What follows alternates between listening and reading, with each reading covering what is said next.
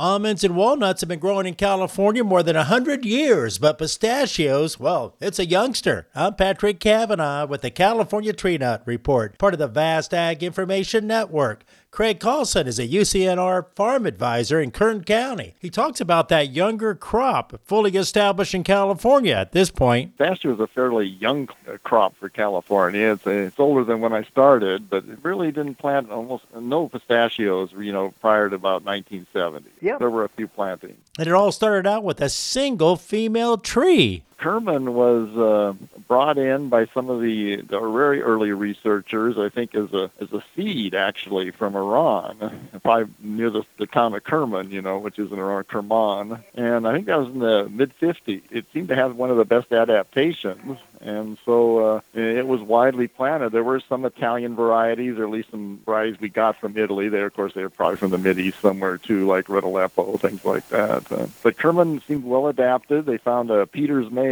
somewhere in Fresno from one of the early growers. And of course, the Peters variety became the #1 pollinator of Kerman. It just took off for years until we started getting newer varieties. But it's been our workhorse, and there's still more acres of that, I think, in California than any other variety. And today, there's well over 312,000 acres of pistachios, many of them the Kerman Peters variety. With the Ag Information Network, I'm Patrick Cavanaugh.